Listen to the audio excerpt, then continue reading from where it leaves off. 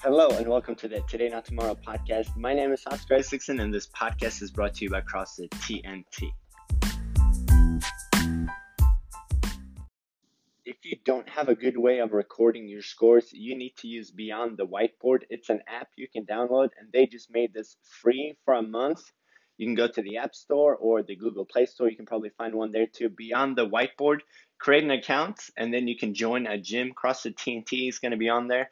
And then the daily workouts that I've been announcing here on the podcast and in the email, they're going to be on there as well. So you can just click on the workout and you can put in what weight you used, what your time was, all that good stuff.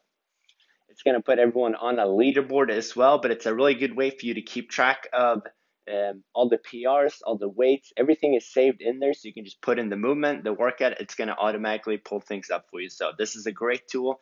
I've been using it for a long time.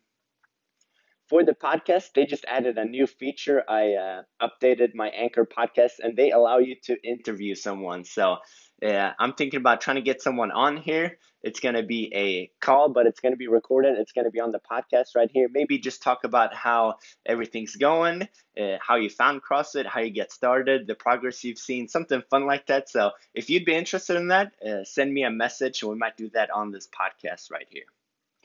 I'm going to keep throwing workouts out there. So if you need a rest day, just take a rest day. There's going to be 7 days in a row of working out. You don't need to work out 7 days in a row. If you need a rest day, if you need 2 rest days, go for a walk, stretch a little bit, do whatever you need to do if you're not feeling fresh, if you're not feeling the workout for that day.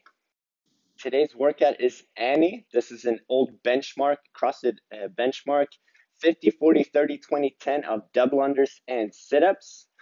Hopefully you have a jump rope so you can knock this out. If you don't have a jump rope, you can come up with a different option instead. You can add in a short run in between, or you can do something like jumping jacks. It's still going to keep you moving. It's going to keep the heart rate up. 50, 40, 30, 20, 10 of double unders and sit-ups. Like I said before, this workout is in Beyond the Whiteboard, so you can just click on it, put your time in, and now you have a score saved for Annie. So if you come back to this workout a couple weeks from now, a couple months from now, you have it saved and you don't have to go through your old handwritten journal or something. It's super easy to find. The finisher for today is a 10-minute squat test. You should be able to squat down, sit in a deep squat for 10 minutes. You can shift around a little bit side to side to kind of get yourself moving around. It doesn't have to be perfectly still. But if you do this and you freak out after 30 seconds, this is something that you desperately need to work on. Accumulate 10 minutes throughout the day if you need to. You can do 2 minutes in the morning, 2 minutes at lunch. You can break it down a little bit, but ideally you can just squat down and then stay down at the bottom for 10 minutes. What does this stretch out? This is going to stretch out your ankles, your knees, your hips. Whatever's tight, that's what's going to get stretched out.